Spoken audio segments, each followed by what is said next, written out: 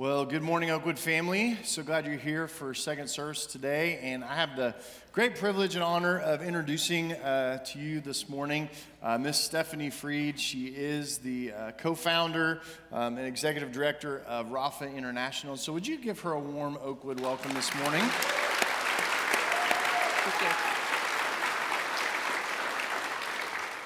So I want you to get to know her, and what we're going to do this morning is we're going to get to learn about several things. We're going to get to learn about Rapha International, what that is all about. We're also going to learn about ICOM, the International Conference on Missions. And I know some of you have been saying, well, ICOM, we've heard of that. You've been talking about that a couple times. We've done a lot of save the date since about May, June this year. And so we're also going to be talking about that too. But I just think you're going to be blessed this morning by learning about what her organization does, what ICOM is, and then how you can be involved, how you can take a next step in this morning. And so I just want to begin this morning by giving you the opportunity to explain, we see Rapha International, who don't really know what that means or what that entails. So would you just kind of talk about that a little bit? Sure. Rapha is a Hebrew word that means healing. And we love the covenant that the Lord made with his people when he said, I will be the God who will heal you. Turn around, follow after me, keep my covenants. I will be the God who will heal you. And Eric, we just feel like the children that we serve at Rapha International, who are survivors of the most horrific forms of abuse and exploitation that we can ever imagine, man, what a people group in need of the healing and hope only found in Jesus Christ. Yeah. That's awesome. And so, I know that your organization started about 20 years ago, and congrats on that. Thank you. Yeah, if you didn't know, Stephanie is like traveling all around the world, like literally, like she's been in Thailand and Cambodia, and then she was in Boise, Idaho, up until like yesterday at a Bible college up in Boise. So she's been like worldwide traveler. In fact, I told her you ought to get one of those apps on your phone that like tracks you of like all the miles, because she might set a Guinness record this year for 29 million miles. Maybe. Because she's in a dual role this year in that she's not only the head of Rapha, and they're celebrating 20 years of ministry, but she's also the president of ICOM. And so it's cool that she has this dual role, but it means her schedule is like, traveling all over the place all the time. But so 20 years at Rapha, I want you to dive into a little bit deeper of like, what is Rapha? What do you actually do? What is trafficking? Yeah, so trafficking, and there is so much awareness now around this subject, Eric, 20 years, 21 years when we started researching and talking about this, it was hard to even get people to believe that this was actually taking place, especially at the volume and the epidemic that was taking place. And so trafficking happens through force, fraud, and coercion of usually very vulnerable people. At Rapha, we're serving children who are underage survivors, all female, through our aftercare arm, but through prevention, we also serve boys. And we love that, Eric, because so oftentimes, young men who are very vulnerable are recruited into gang activity, and they grow up and they become traffickers themselves, pimps and traffickers themselves, as do young women. It's very common for young women to do that too. But we love seeing the testimony of young men who did not become traffickers because of Jehovah Rapha and them putting their faith in the God who will heal them as well. And so I'm all over the place. I told you I could talk all day about this subject. No, this is good. But at Rapha, we're working with survivors here in the U.S. through trauma counseling services, which is a gap in services for children here in the U.S.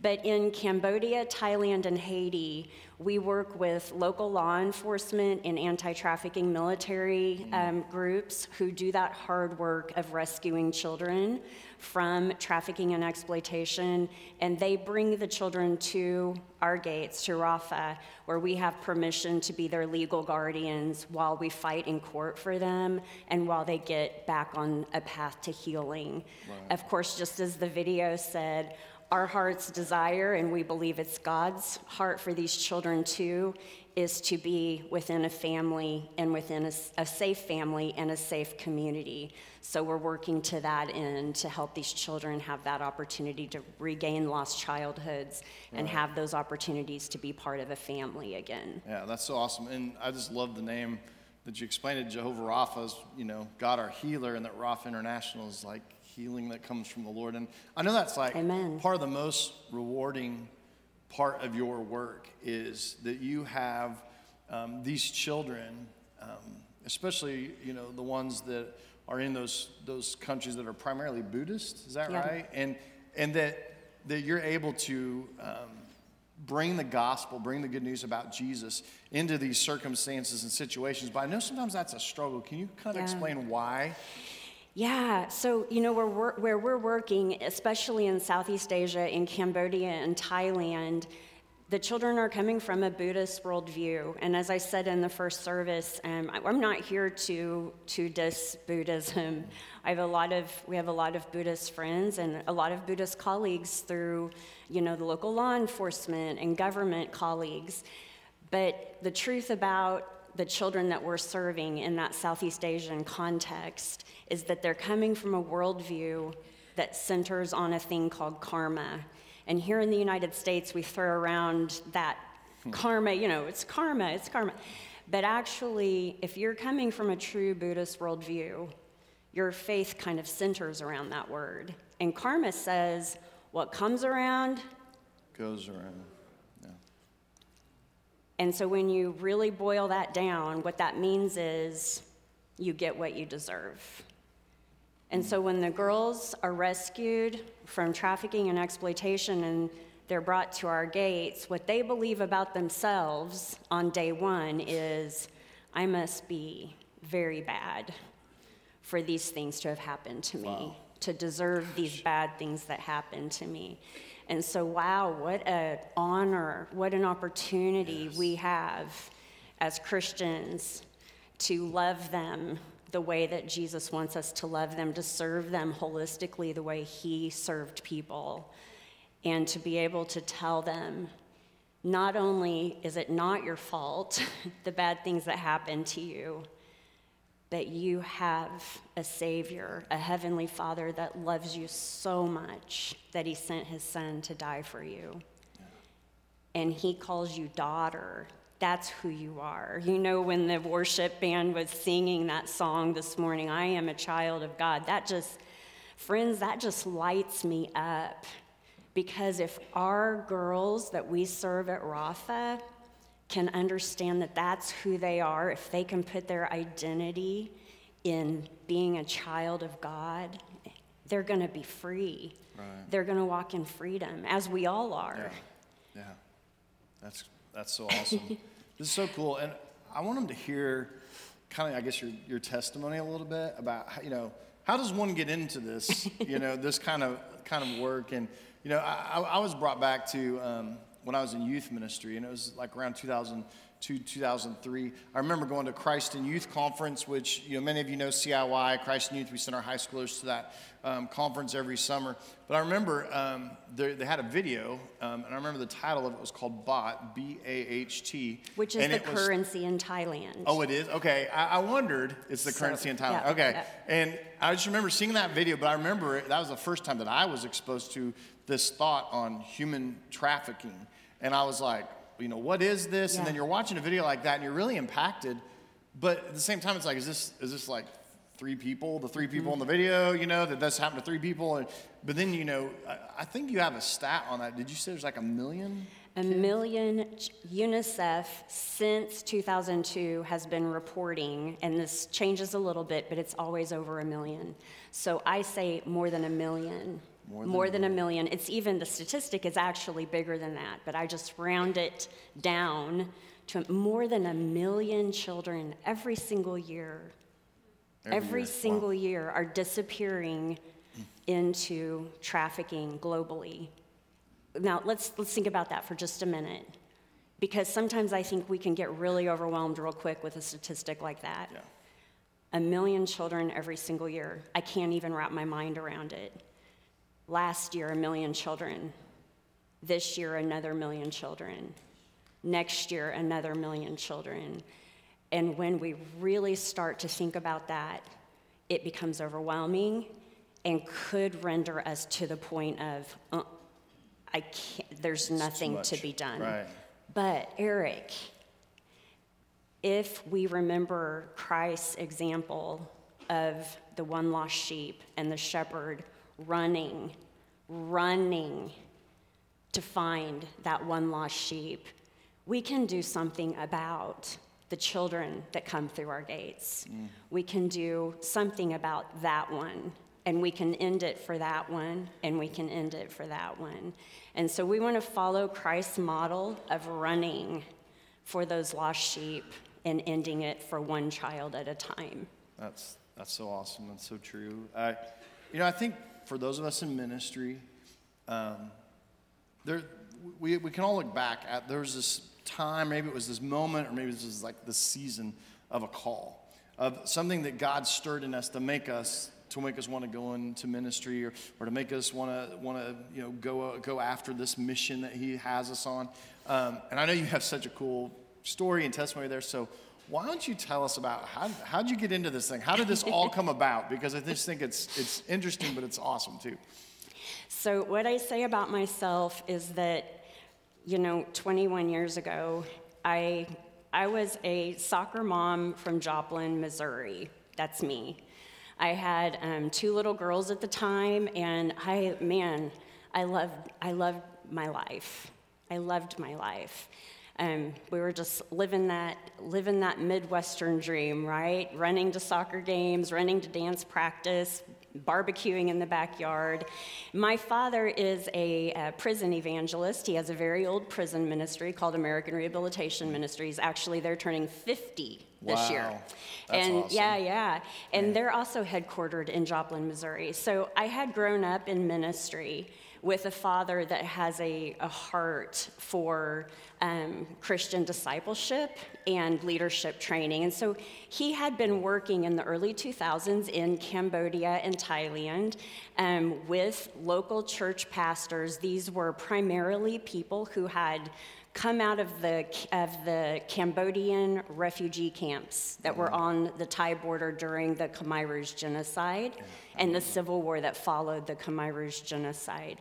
And so when it was safe for the people of Cambodia to go back into Cambodia, so many missionaries had infiltrated those refugee camps with the message of the gospel, and points of light went all over the country of Cambodia. Because of what happened there in those refugee camps. And in fact, Eric, a lot of our initial leadership, and many of them are still serving today, were Christians who became Christians in the refugee camps. Isn't that amazing? Goodness. That's awesome. But as they came back into Cambodia, they didn't have the opportunity to go to Ozark Christian College, right? They didn't have that opportunity. And so really there were a lot of missionaries at the time going in and gathering these groups of church leaders and trying to encourage them and disciple with them. My father was doing that work in the early 2000s. And if he were here today, he would tell you that it was in one of these meetings during broad daylight with about 100 people present. And I'll say this right now, I do not believe that this could happen today this way, because there's been so much good work done, and Cambodia has developed their legal processes so well. But at that time, during an engagement during broad daylight, more than 100 witnesses present, 2 men came into one of those conferences that he was leading, and they were there to pick up a young woman who they had just bought from her parents for $200. Wow. And my father, not speaking the Cambodian language, he had to wait. There was obviously all control was lost, right? As people began trying to intercede for her. And my father said he watched these very impoverished church leaders pulling the money out of their own pockets, trying to come up with $200 to give to these traffickers so that they would leave her that day. And I do want to say, anytime you give a trafficker money, what are they going to do with it? they're gonna go get another girl, right? We don't do that. That's not how we roll at Rafa. I want to make that real clear. But you know, Rafa didn't exist back then. There was no Rafa, and he watched these Cambodian church leaders do this. And after that girl was safe in their care that day, and actually they took her to a local church building, and she lived there until they could get her to a safe place. And actually, they had other girls already there, because Christians are always leading out in this, because it's what God wants us to do. It's what Jesus wants us to do. But my father came home from that trip, and it was around a dining room table that he began to unpack this story. And you know, I said I had these two little girls running around the house. I'm making excuses for myself right now because this part is ugly. This is going to get ugly. Yeah, we all have that. This is going to get ugly. He unpacks this story. I watched my father, who had been a very stoic man for most of my life, I watched him break down and begin to weep. I watched his shoulders heaving up and down. And at one point in the story, he looked across the table at me and he said, "Stephanie, what are we going to do about this?" Because these church leaders were telling him that this was not a one-off situation, that there were girls disappearing out of their villages, and that they felt powerless to do anything about it. And they were asking him for help. And so he makes that challenge to me. And Eric, I shared in first service, this is the ugly side of my story. He said, "What are we going to do about this?" And I looked back across the table at him because his challenge angered me. I felt also helpless to do anything about that. And you know what? Like you said, Eric, at that time we weren't talking about this issue. And I couldn't imagine that this was not more than just a one-off situation. And my father said, "Stephanie, would you just research it?" And it was in the research phase, which lasted about 6 months. My husband's sitting over here, Brandon. Hey, Brandon. Brandon can attest that during this research period, I would put my little girls to bed, and I would stay up well into the night, because if you went digging for it, even back then, the information was already there. UNICEF was already reporting more than 1 million, well, back then it was 1.2 million children. Now, because of the increase of online sexual exploitation, it's much larger than that. And there was this night, Eric, that God was really moving on my heart, like this calling. And I was pushing back. And I was standing in my little girl's bedroom, and they had 2 twin beds on each side with a big window in the middle. So the light was coming in, and I stood there praying over them. They had all their little stuffed animals all up around their heads. Y'all know what I'm talking about? Totally. Yeah. And I watched them in that, like mothers will know what I'm talking about. They were doing that rhythmic breathing where you just know they're completely out. They're at peace, and they're just out. And God broke my heart. God broke my heart, because in that moment, it was like, your kids are no different than those kids who have no peace, who have no protection, no safety. Your kids are no different. And I would say that was my moment in my girls' room that night, praying over them. I went on a research trip not too long after. I got to meet the Cambodian Christians who wanted to do something about this. And I got to go on my first slave retrieval with them.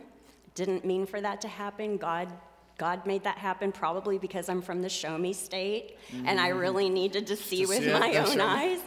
And show me, God, show me. And that's really the beginning of our story. Here we are 20 years later. What started with that core group of Cambodian Christians who barely had the money in their pocket collectively to make up $200 is now a team of more than 250 professionals, Christian professionals in Cambodia, Thailand, Haiti, and the United States, working to combat on the behalf of child survivors. Yeah. That's so awesome. Yeah, God is good. God is good. And yeah, using that to make a difference today. God is good. Oh, God. Yeah, I think it's weird too, because like you said, back then it's not really known. And then today, it's the awareness level has so been raised, which is so good. And then even I was thinking about that movie we had talked about, the Sound of Freedom. And that movie kind of raising awareness about it too. And and the fact that you're doing something about that we can not only just be like, okay, we're going to keep this at arm's length and just pray about it. You know, so many of us, I mean, we need prayer. We need God's, obviously, Holy Spirit intervention in all of these things, but sometimes we're called to take a step of action. It reminded me of Jesus. There's so many times in Scripture where it says that Jesus encountered this darkness. Maybe it was someone in a sin pattern that was just destroying their life, or maybe it was, they were just caught up in something that they shouldn't have been, or maybe it was demon possession. But all these things, there's so many times where Scripture says that Jesus had compassion on them. And so many times I think we think as Christians, oh, if I just have compassion, if I just feel sorry for them or just like acknowledge that and pray for them. But when it was Jesus, it seemed like compassion always led to action. It was like compassion was the beginning of an action step that was actually going to change something, to do something. And I just appreciate your ministry and that you're actually from 20 years ago until now, and congrats on that too. Just that you guys are actually doing something about it. It's not like, oh, this exists, we'll raise awareness, we'll say some prayers. It's like you actually have boots on the ground all around the world, doing something about it. And man, Eric, such an can I encouragement. say that you do too? Because right here in this church family are people who are on the wall for vulnerable children. This, as you know, what you said is so true. We have good awareness around this issue now. You know that this is happening here in Oklahoma. You know about the I-40 corridor. Anybody that is in education, anybody that is in youth ministry, anybody that is interacting at all with the foster care system, Nancy with CASA, being a volunteer with CASA, if you are on the wall for vulnerable children, there is a 200% chance that you are preventing or you're on the wall for a child that's already been exploited. And so this is what I want to say to God's people. Please have your eyes and ears open. These people are beside you in the pews. These children are here in this church with you. And I just want to encourage you to continue to stand on the wall for the kids right here in the United States. As we're combating around the world, we stand on the wall for our kids right here at home too. I think that I said in first service, I think that there's no greater vulnerable population than that of especially girls aging out of foster care. That 17 and 18-year-old girl who suddenly finds herself labeled an adult. You're an adult. You're on You're your own. an adult. Here you go. And Go find a job. for a lot of these girls, they have not one person in the whole world standing on their wall when they leave our system. That's terrifying. That's terrifying because our Justice Department, our U.S. Justice Department, has a staggering statistic that says this. When an underage person finds themselves on the street for any reason, whether they're a runaway, whether they've been cast out, maybe they're coming out of the foster care system, if they find themselves on the street for any reason, it is going to take a pimp or a trafficker less than 48 hours to target and recruit. That's crazy. Less than 48 hours.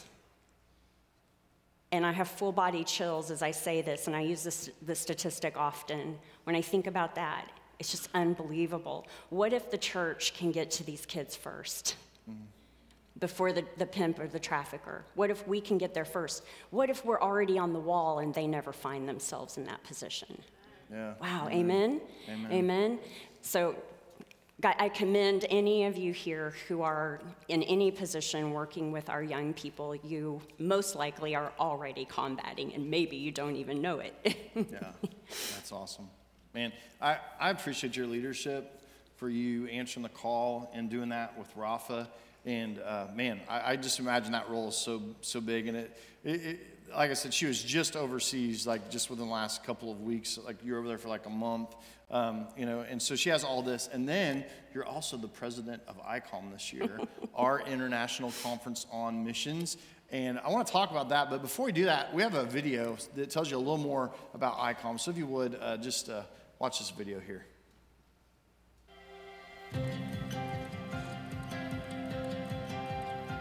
I'm Stephanie Freed, CEO for Rafa International, and I'm so grateful to have been invited to serve as president for the 2023 International Conference on Missions.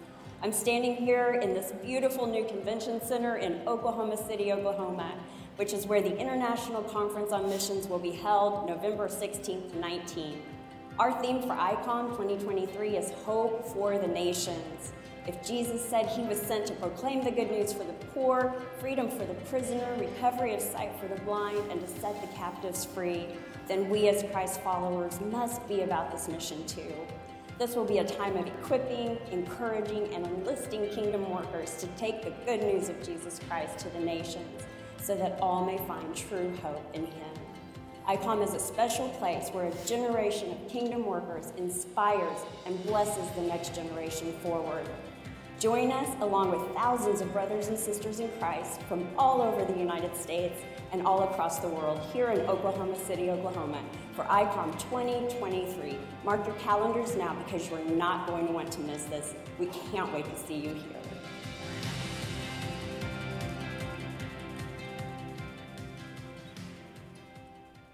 Yeah, man, so excited to have that conference and have it so close, folks, like right in our backyard. I was talking to Brandon earlier, and Stephanie's husband, he had said it hasn't been this far west in a long time. I think 50 years. 50 years? Yeah. Wow. Yeah. So, man, when they bring it to a place like Oklahoma, that means, hey, we have to get behind this. We need to support this and be a part of this. And I just want to share a story of how these conferences like ICOM have affected me and my family. So, through the years, we would go to North American Christian conventions, and we caught a couple of International Conference on Missions as well, me and my girls. And I remember my girls being first exposed to Rafa House back then, before it was Rafa International, Rafa House Ministries, because you guys had a booth.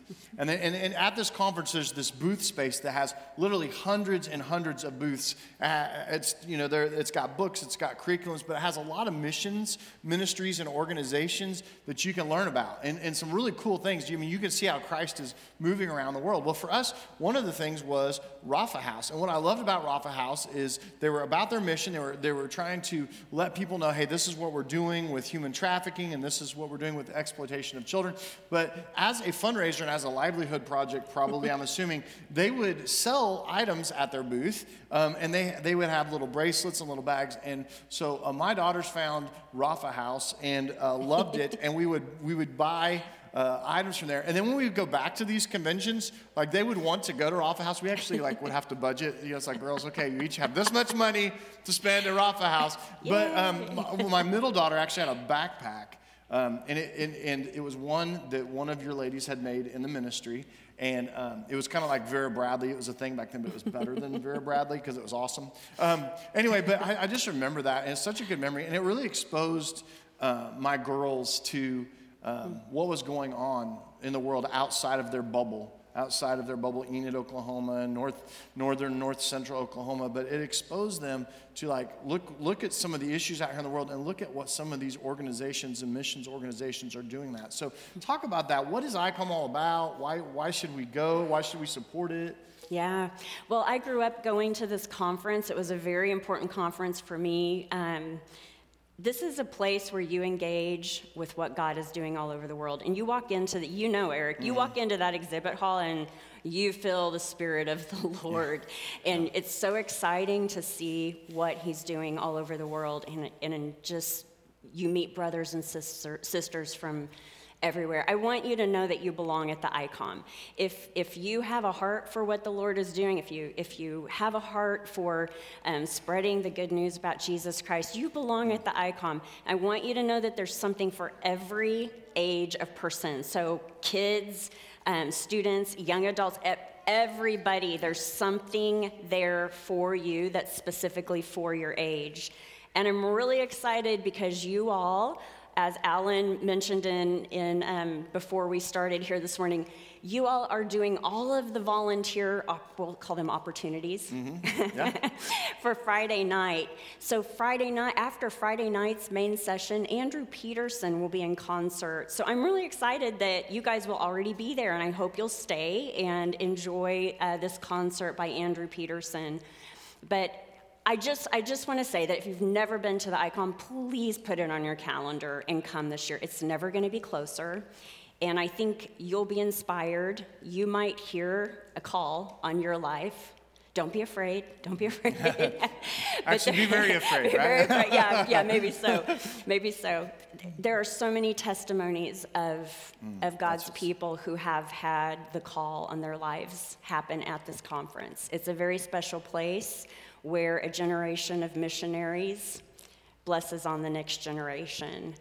And so come, bring the kids, bring your grandkids, your nieces, nephews, students, come and join us at the ICOM. Yeah, it's really cool because it's really an encouragement.